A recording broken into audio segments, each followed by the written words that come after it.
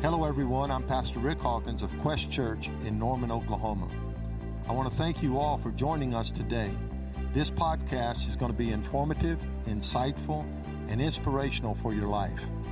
Listen every week because we'll have a special word just for you.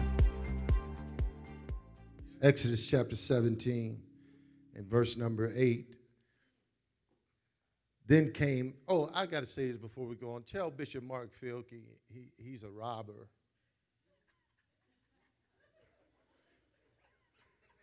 I ain't going to call him a thief, but he's a robber. Tim has been flying all the way from Connecticut to California just about every weekend to lead praise and worship for one of my great friends, Bishop Mark Filkey.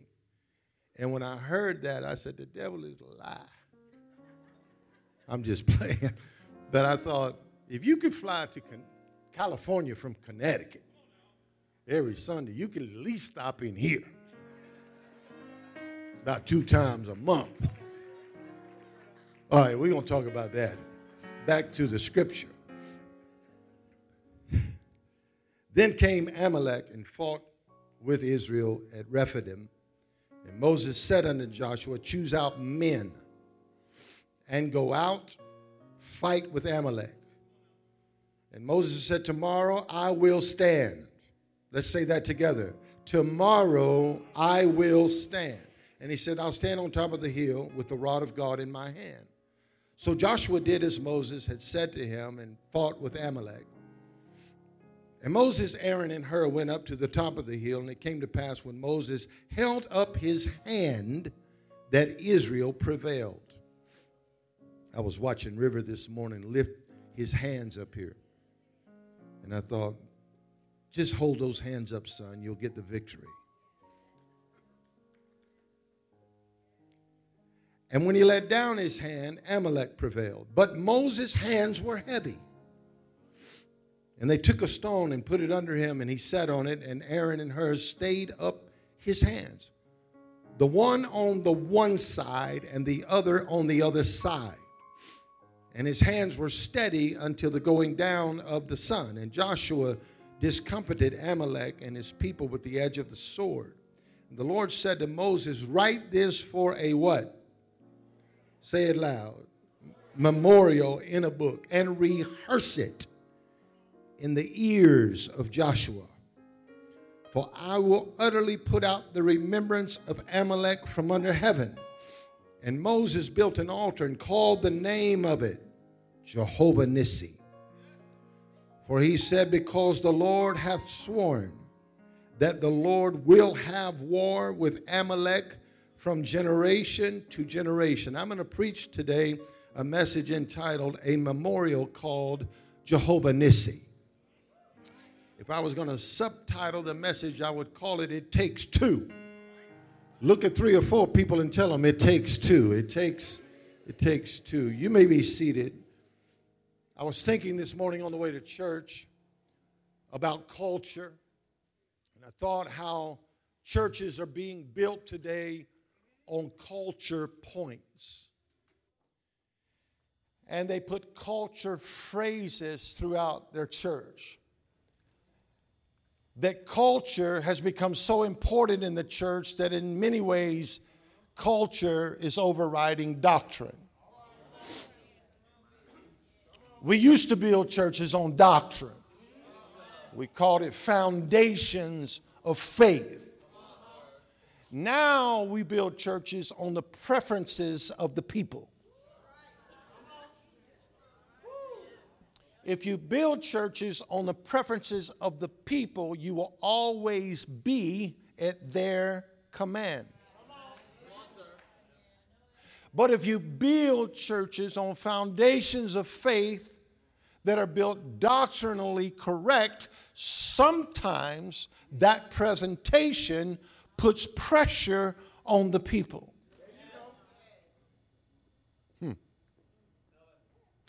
I believe that preachers need to come to a place that they realize that it is not their job to make everyone feel good all the time.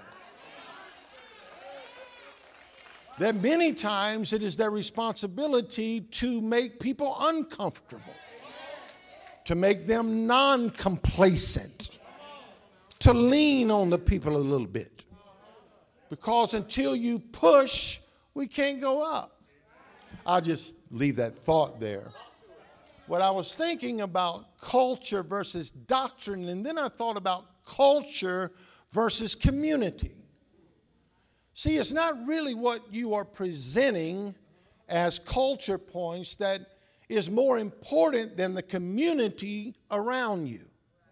You see, people leave churches because of weak community.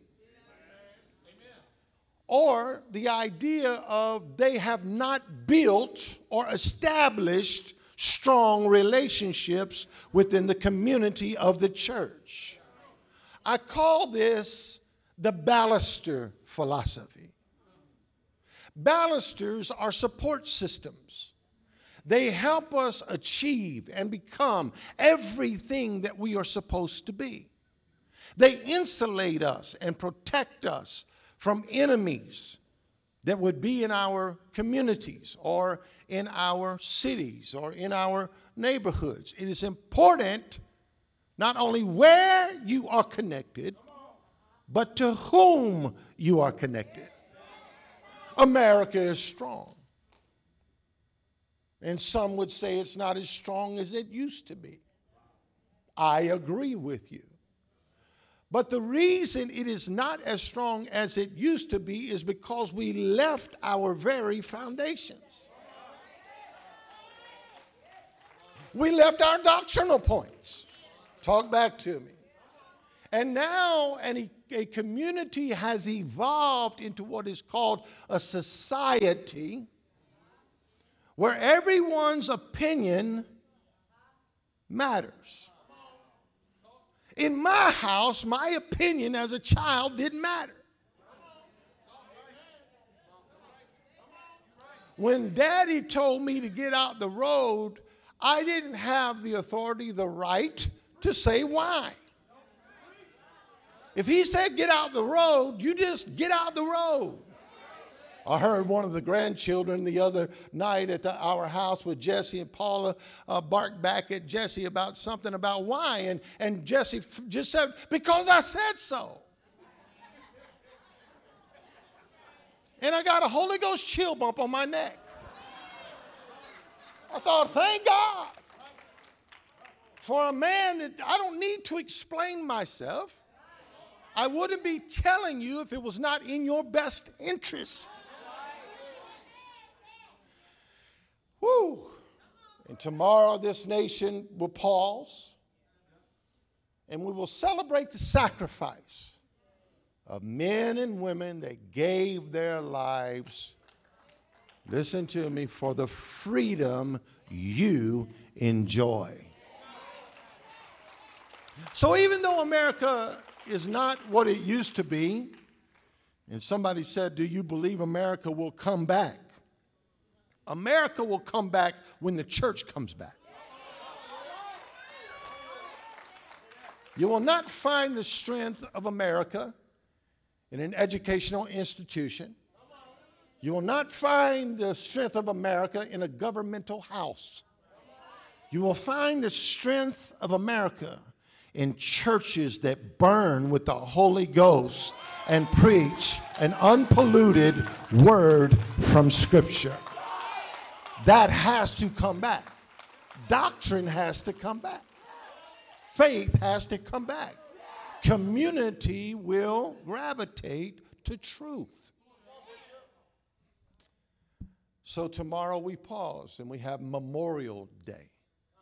It's more than just a memory. It's more than a picture. It's more than a memorandum. It's a memorial. Over 30 times in the Bible does the Bible speak of memorials. Memorials are important.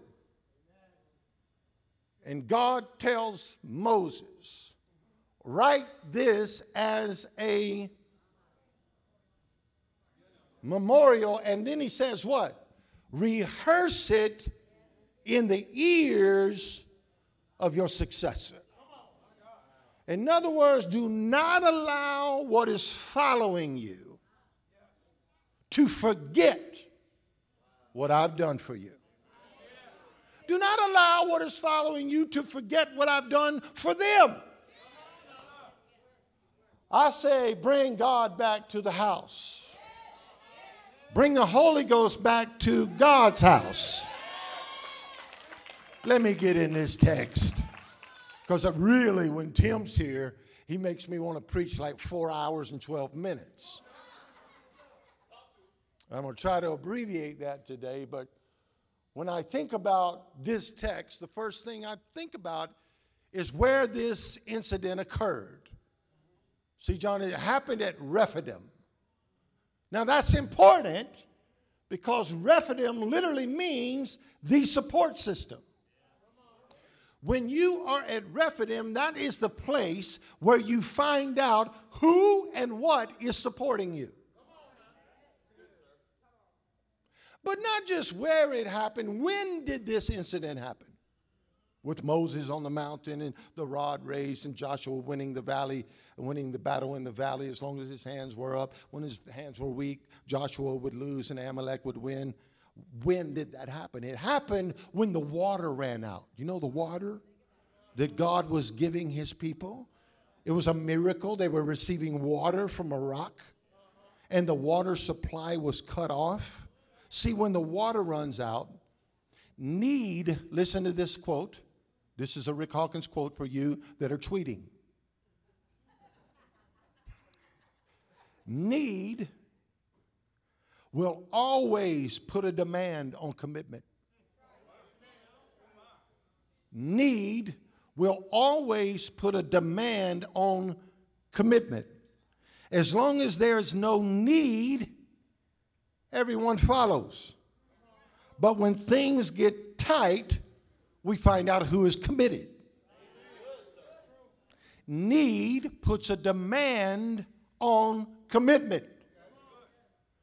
So now we ask ourselves, who? Who are the Amalekites? Amalek literally means those that live or dwell or inhabit valley places. They are settled to live in the less than regions of life. They like the bottom. They're bottom feeders. At this point, Amalek is no longer a tribe. They are a raiding party. They're not even strong enough to be called a troop. They were bandits. Listen to it. They were bandits who would sneak in to Israel's camp and rob them.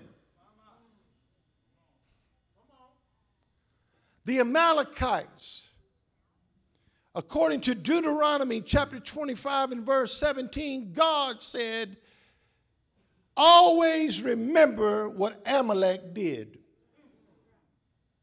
Don't ever forget what Amalek did. He met you by the way, and he came from the hindmost part, and he attacked the feeble and the faint and the weary. Amalek attacks from the past.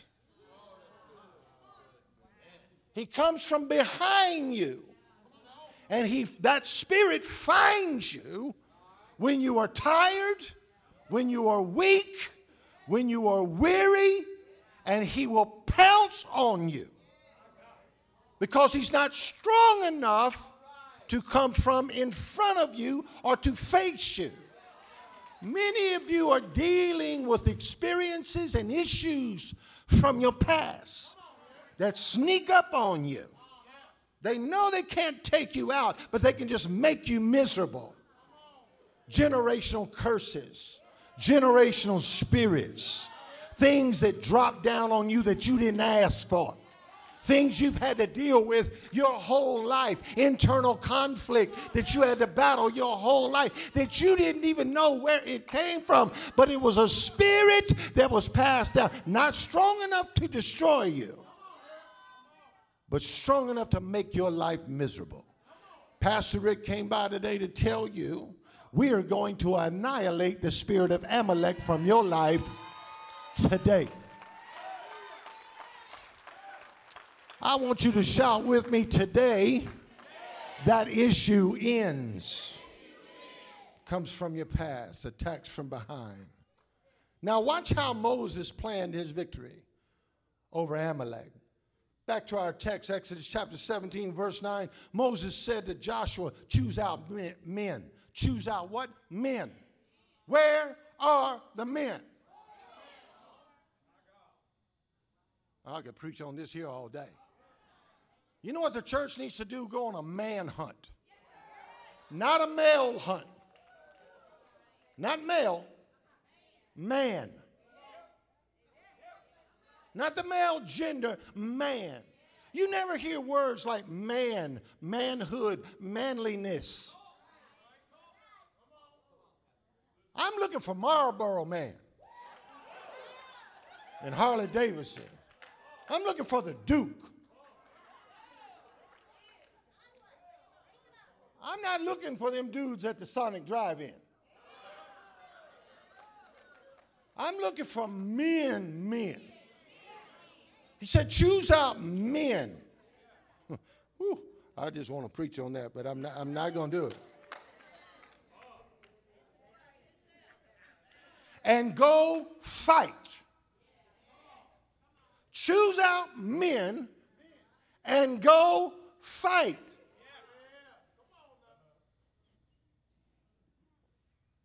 With Amalek.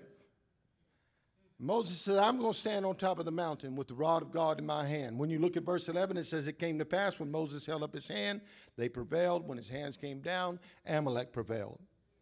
Have you ever heard a preacher, I thought I heard one this morning, singing right here, say, lift up your hands.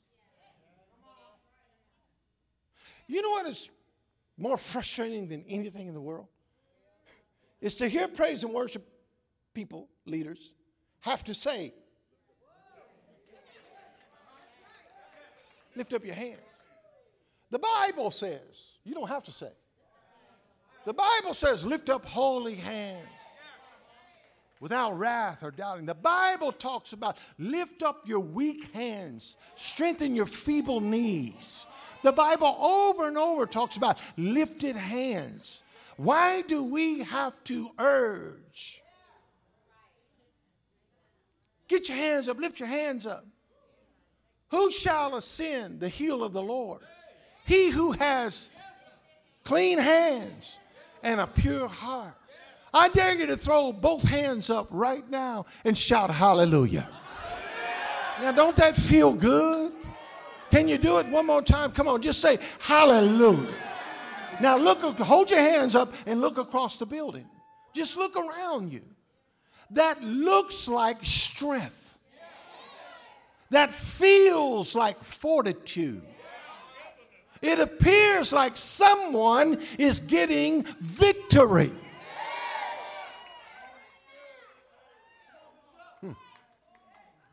Sit on down. His strategy was this. If I can keep my hands up, we're going to win this battle in the valley. So the Bible says he chose Aaron and Hur. I hope I preach so good today that a lady breaks her heel.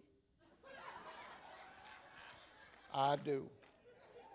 I pray the fire hits this place today till somebody lose their weave. I pray the Holy Ghost jump on this till the curls of your hair straighten right on out. I pray. I remember the Holy Ghost hit a church in Baton Rouge when I was traveling with Bishop Pearson. I was the only white boy in the place. I was about 21 years old. I was going to get mine. I said, if that's the way y'all get it, then that's the way I'm going to get it. If it takes clapping and bucking and stomping and dancing, I'm in. I'm going to do that. I was clapping so hard, somebody just bought me a brand new watch. My watch just flew, hit the ground, slid under the pew. I just kept on clapping. But don't you think I took my eye off that watch.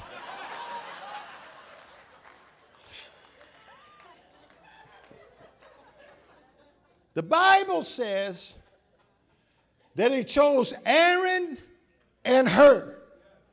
Shout it as loud as you can. It takes two. Say this with me. Two are better than one. Do you believe that? Ecclesiastes 4:9 says two are better than one because they have a good reward for their labor. Study the word. Do the etymology. It comes from the word dominion. Where there is two, you have dominion.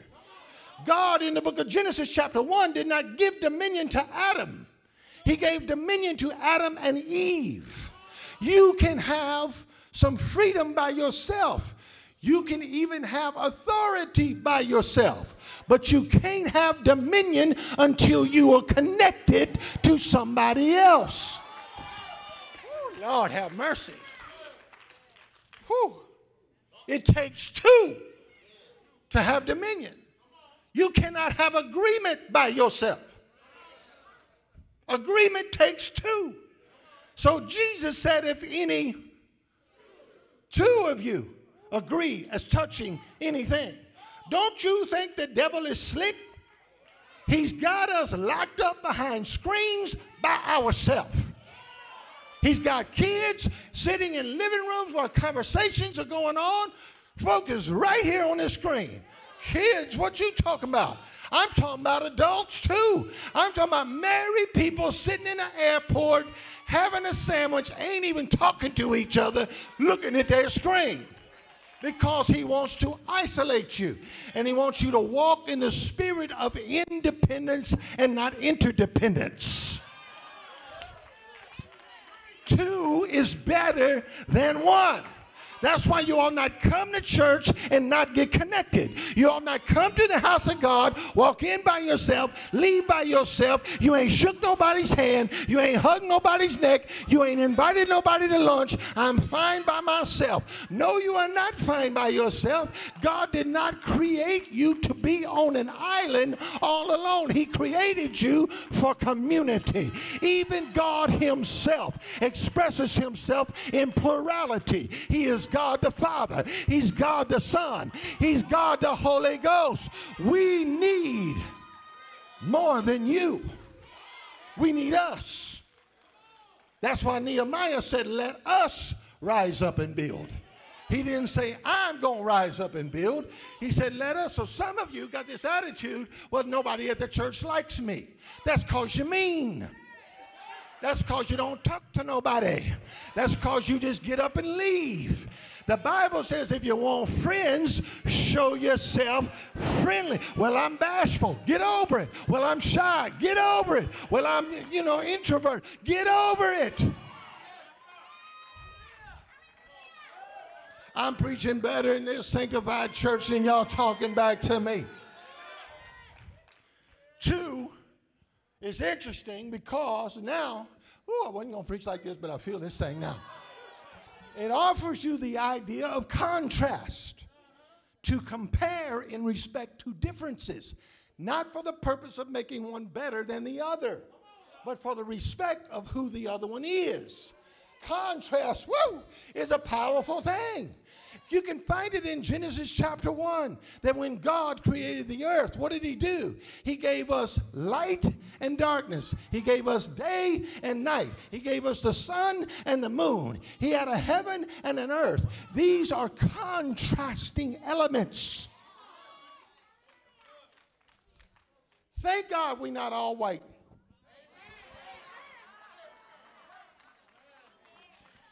I ain't get no amen from the white people in the building, but that's all right.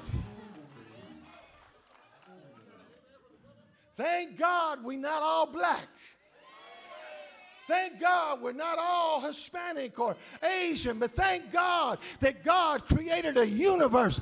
God created a world. God created an earth. God created a people that don't look just like you.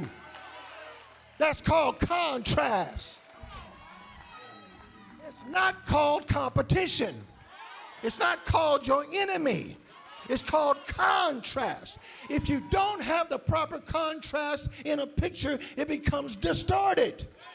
Y'all missing the word here today. When you don't have contrast in a picture, it becomes distorted. We need contrast. I don't want to pastor an all-white church. I don't want to pastor an all-black church, all Hispanic church, all Asian church. I want to pastor this church. Look around you. Britt, turn me up a little bit. I don't think they hear the preacher today. Lord have mercy. Thank God somebody dresses different than you. Thank God somebody walks different than you. Thank God somebody has an accent different than yours.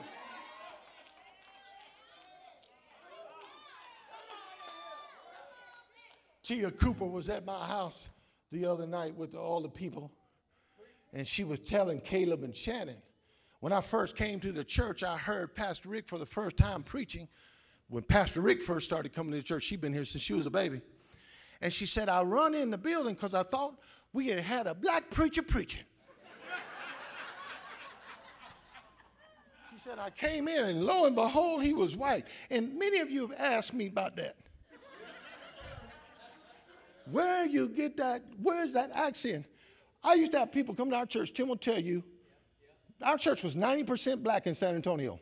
We had over 4,000 people at our height. Now, let me tell you something. They thought they were coming to see a black man because I was on the radio every day at noon. And I had Tim Johnson on the...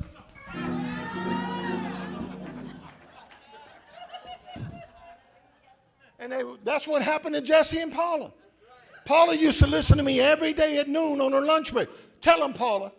Every day on her lunch break, she listened to Pastor Brick preach. And she told her husband, I got to go see who this man is. They walked in and they said, where's the preacher? They said, he's right there. And she said, no, I'm talking about the one we hear on the radio. You wasn't born where I was born. I was born in South Louisiana. Y'all don't hear me. My best friends were black guys, because we played football and basketball together. But everybody in my family talks like me. Therefore, you are weird and I'm normal. What you see is what you get. Everyone shall contrast. Let's appreciate it. Let's appreciate contrast. I'll stop. I got to quit. Shout it one more time. Contrast. Let me show you. Law, grace, sin, forgiveness, iniquity, atonement, separation, reconciliation, Old Testament, New Testament, as long as the earth remains, seed time, harvest, cold, heat, summer, winter, day, night shall not cease. Contrast ain't never going to cease, no matter how mad you are about everybody not being just like you. It ain't never going to change. Appreciate it for what it is. Clap your hands and give God a sanctified praise. Woo!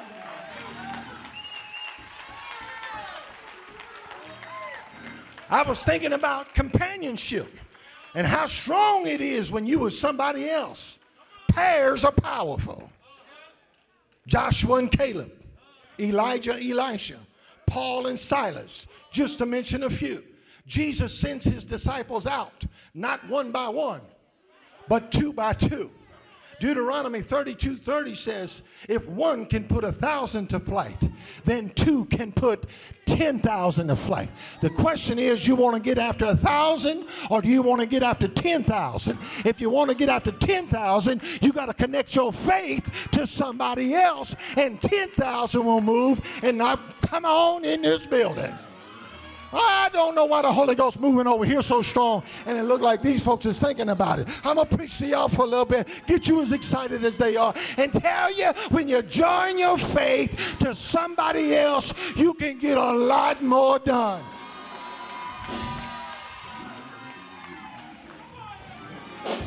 Shout this right here, I can't do it by myself. I need a companion. All right, some of you are wondering, are you serious right now?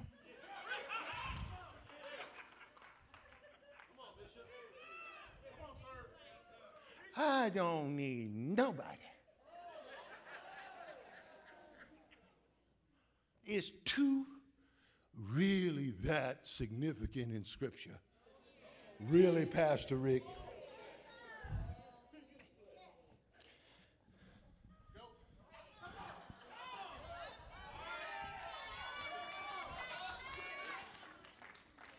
Two trees in the garden, two testaments in the Bible, two olive branches in Zechariah, two great lights, the sun and the moon, two parts to man, male and female. Noah loaded the ark 2 by 2. Two of his sons covered his nakedness. Two nations in Rebekah's womb. Two witnesses in Revelation chapter 11 with two candlesticks. There's two horns on the altar. Two lights on the breastplate of the priest. Two commandments that all others hang on.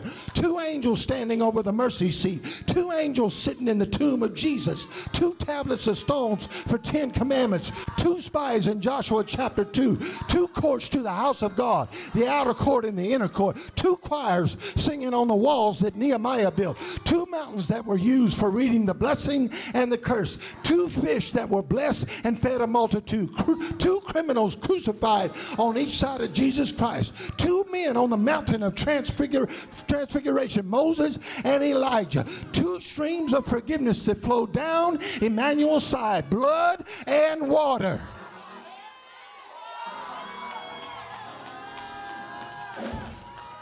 And I just got started because time don't permit me to discuss with you that Abraham had two, Isaac and Ishmael. The sons of Isaac are Jacob and Esau. The sons of Joseph, Ephraim and Manasseh. There's something special about two.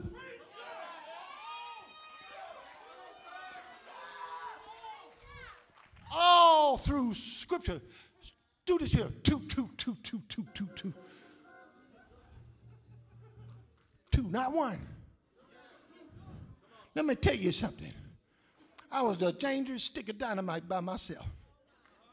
Don't tell me I wasn't. I know I was. But when I found this one,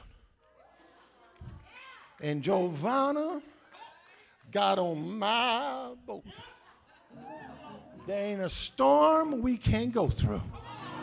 There ain't a wind we can't face. There ain't a sickness that can take us out. There's not a discouragement that can get us down. There's not a depression that can stay in our house. Because now the devil does not have to fight just one of us. He has to fight both of us. Watch. I'll end. But why these two? Why these two? Are y'all bored? Does anybody want me to stop and let's just close it and say amen? Good, because I told you I want to preach today. He could have picked any two he wanted to pick. But he picked specifically Aaron and her. So I'm thinking about that, and I realized something. Aaron is from the tribe of Levi. Her is from the tribe of Judah. Right then, you should have got it. Right then, when I read that right there, somebody should have just jumped up. Hey! Somebody should have grabbed a handkerchief and, good Lord, have mercy. I'm going to say it again. Where are they from? I'll read it again. Aaron is from the tribe of her. Aaron is from the tribe of Levi. Aaron is from the tribe of Levi. Her is from the tribe of Judah. Levi literally means to connect you to the tabernacle. Somebody throwing stuff now. Throw a shoe. To connect you to the tabernacle. That's Levi. That's where Aaron's from. To connect you where? To the tabernacle. To be entwined. Judah means to praise or celebrate with all your energy. Judah goes first. Praise opens. Worship closes. Praise is intensity. Worship is intimacy. Praise gets you to the outer court. Woo! But worship gets you in the inner court. I'm preaching better than y'all talking back to this sanctified preacher. Aaron represents the lamb. Her represents the lion.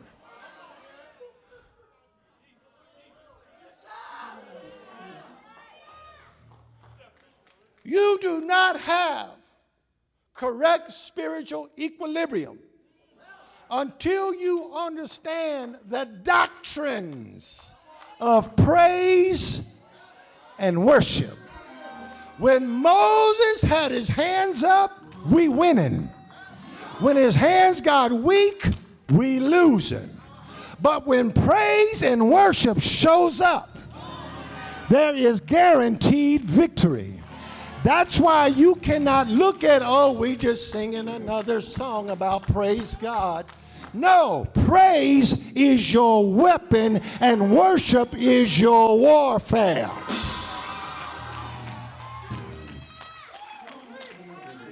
You show me a praising church, and I'll show you a church where the revelation of preaching happens easily.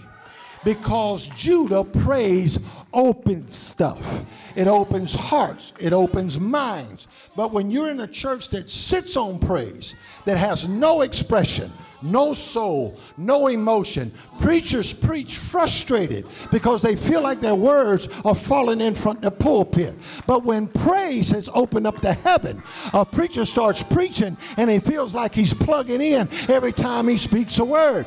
You take me to a church where worship is essential and worship is important. I will show you a church that is healed, that is whole, that has learned the power of being intimate with the Holy Spirit.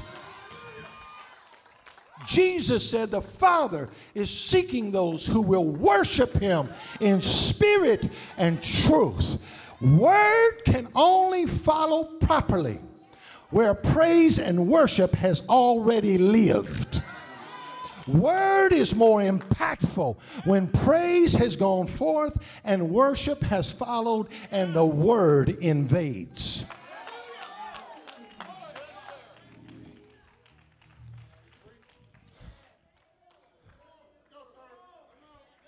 I saw on the right hand of him who sat on the throne a book written within and on the backside sealed with 7 seals, and I saw a strong angel proclaiming with a loud voice, who is worthy to open the book and loose the seals thereof? And no man in heaven nor on earth, neither under the earth, was able to open the book, neither to look in the book. And I wept much, because no man was found worthy to open and to read the book, neither to look thereon. And one of the elders said to me, weep not, behold, the Lion of the tribe of Judah has prevailed.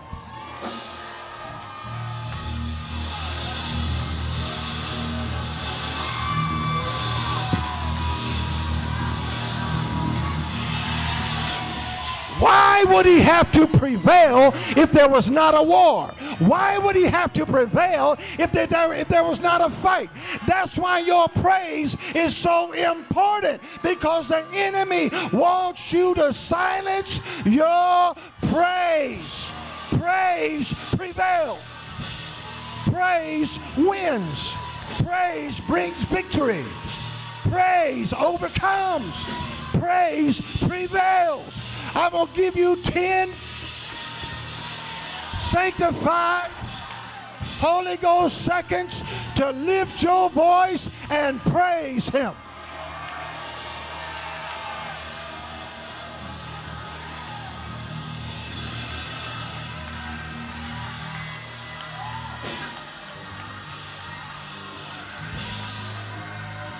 Throw your head back. Open your mouth and praise him. Woo!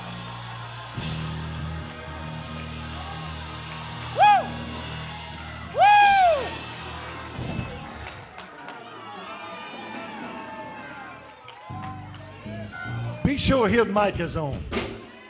Watch this. Where you at? Let me hear you. Let me hear you one more time. Say it again. Thank you.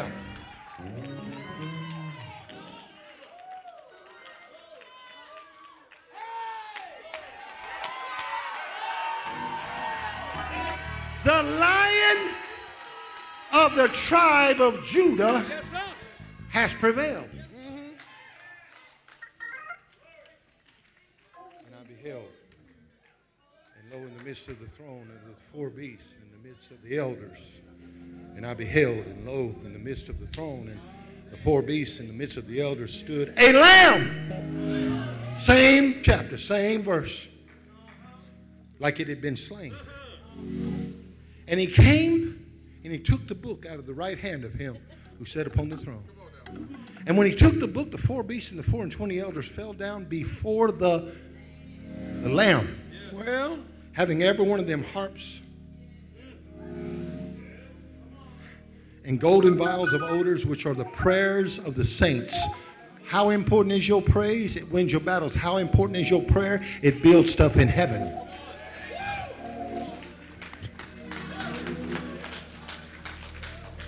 What was working in Revelation chapter 5? The lion and the lamb.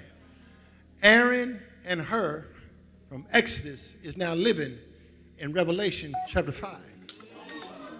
Levi and Judah living in Revelation chapter 5. The lion and the lamb. If you ever get your equilibrium right, you will wake up in the morning. Your feet will hit the ground. One foot, praise. Lord, I praise you. Why do you praise him? You praise him for everything he's ever done in your life, and you take your time with it. Keep that one foot on the ground and this foot in the bed, and tell that foot, go on. Give him praise. Thank him for saving you. Thank him for healing you. Thank him for delivering you. Thank him for calling you. Thank him for everything he's done for you. I ain't done. That's a post-praise. And after you do that, give him a pre-praise. Thank you for everything you're going to do today. Thank you for everything you're going to do tomorrow. Thank you for everything you're going to do next week. And thank you for everything you're going to do next month. And thank you for everything you're going to do this year. And thank you for everything you're going to do next year. I praise you for what you're about to do. Give him a praise if you feel like something is about to.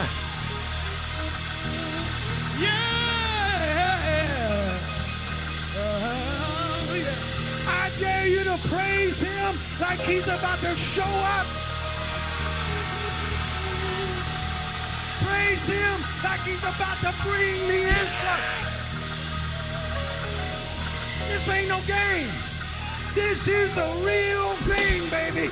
You got to praise him when you want to, when you don't want to, when you feel like it, when you don't feel like it. You have to.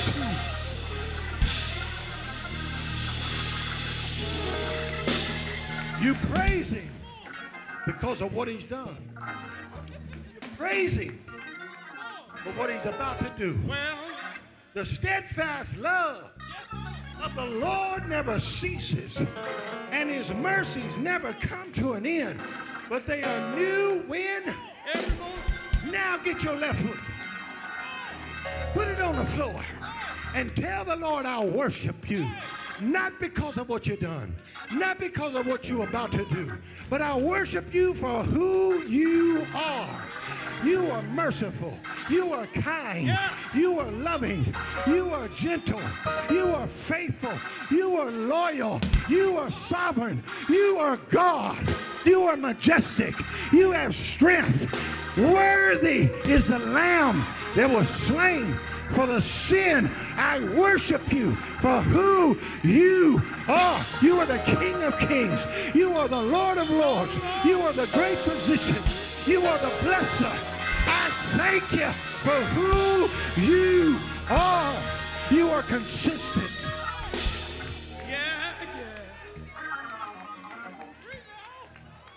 I worship you for who you are.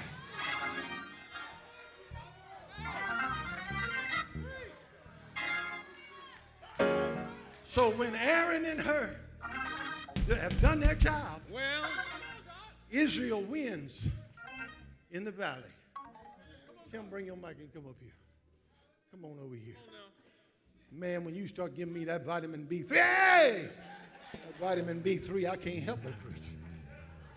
Now watch. Don't miss this. Aaron and Hur, Levi and Judah, praise and worship gives victory in the valley. Did y'all just hear that? What gave the victory? Praise and worship. Aaron and Hur, Judah and Levi. One on one side and one on the other. Praise said, don't worry about it, Moses. I know you're tired. I got your back. Worship said, just hang in there, Moses. I'm with praise. We come as a team. We don't come in ones. We come in twos. I got your back too. And as long as praise and worship was involved, victory was won in the valley. Well, after the victory is won, the Bible says Moses built.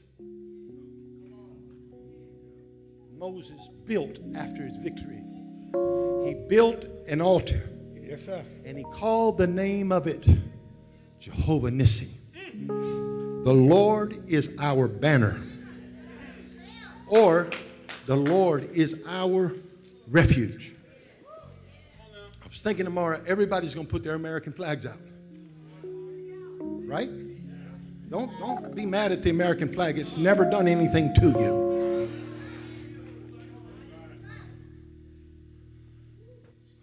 I don't want to go there. I will say the Pledge of Allegiance to the flag. I ain't going to go there. The purpose of a banner is to be seen. You don't raise a banner to hide it. You raise a banner for people to see it. The banner gives you identity. We are His. Come on. The banner is unmistakable and it's unignorable. My God.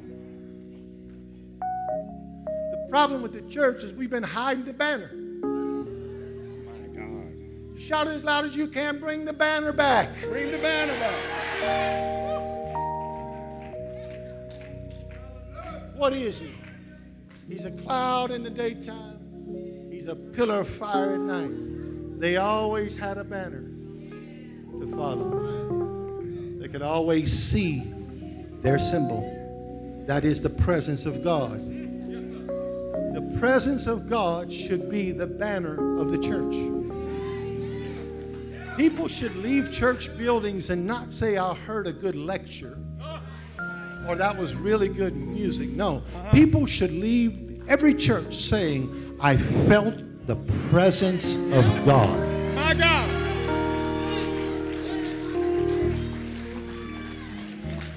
That's our banner. The enemy knows who we are when he sees our two hands raised. Oh, my God, my God, my God. In praise and worship. The enemy knows who we are when he sees our two hands raised in praise and worship. These kind of messages are not antics. They're not calisthenics. They're not acts. These are the messages that set people free from generational curses. These are the messages that will save an entire household. These are the messages that will bring deliverance to your soul. These are the messages that will break soul ties. For some reason, we have wandered far from spirituality in the church. Everything's so logical. Everything's so analytical. Come on. Everything's so mental. Am I right? What has happened to Holy Ghost? Holy Spirit, pneuma, breath, presence.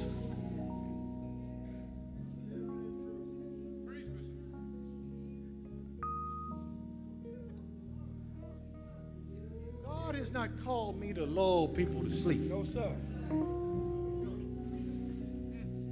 God has called me to wake your tail up. Come on.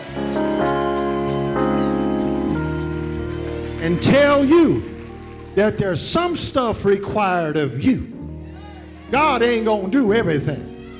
The Bible says what you bind on earth is bound in heaven. What you loose on earth is loosed in heaven. Heaven don't move up there until something moves down here. When you begin to praise down here, heaven starts moving up there. God inhabits the praises of his people. Well, I don't feel God. I don't feel God because you ain't praising. God does not inhabit the mental capacity of one. God inhabits the praises of his people. And you can study praise any way you want to. The 7 expressions of praise. You can study praise as celebration. You can even study praise as whirling and twirling. You can study praise as a shout. You can study praise as a dance. But I'm going to tell you what you ain't going to get. The presence without praise. You're going to be stimulated mentally. You'll even be moved emotionally in churches. But you're not going to be changed until the presence of God shows up in sanctuaries. And the presence ain't coming down until the praises go up. Come on, son.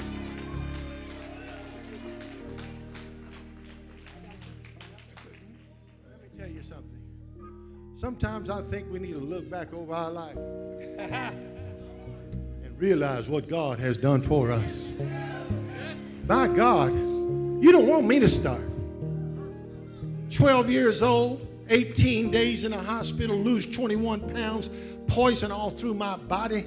And my oldest sister walk in that hospital room, lay her hand on my head and say, Ricky, enough is enough. I weighed 95 pounds and I was 12 years old. And she said, you are healed by the stripes of Jesus Christ. You are healed. And I hadn't walked in 18 days. They put me on a plane in Atlanta, flew me to Baton Rouge in 45 minutes after she prayed for me. She sat by me on the plane, speaking in tongues, loud enough for everybody on the plane to hear her for 45 minutes. And she was dignified, and she was elegant, and she was beautiful, and she didn't care. She prayed in tongues for 45 minutes.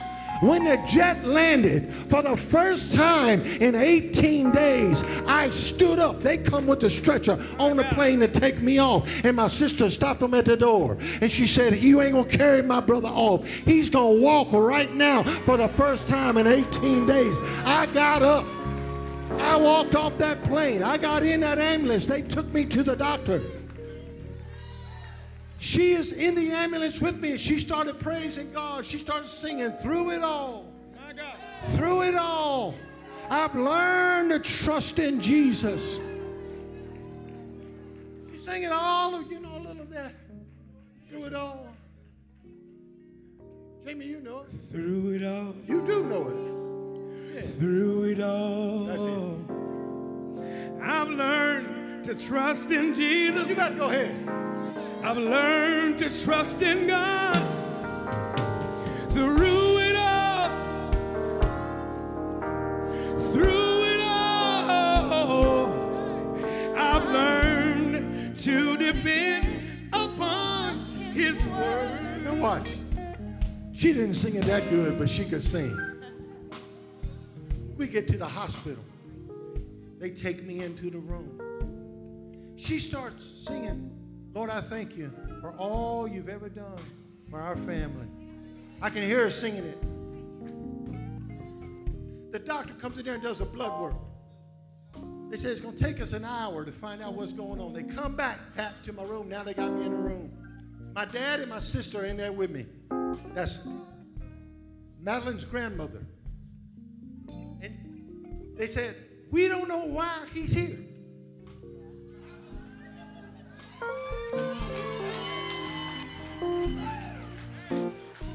Connie started singing like a songbird right there in the room, louder. He said, we can't find no poison in his body. And Connie stopped singing. She says, Ricky, what do you want to eat? I said, an almond joy. Give me an almond joy. First time I ate in 18 days, I devoured that almond joy. Y'all don't hear me? I ate the coconut and the chocolate, got it right down to the almond, and sucked on that almond for a good 10 minutes. Well, I bit it one time. And I said, thank you, God, for healing me. Let me tell you something. You say, Pastor Rick, I ain't about all that expression, all that emotion. You better look back over your life. Somebody shout this with me. Jesus, I will never forget.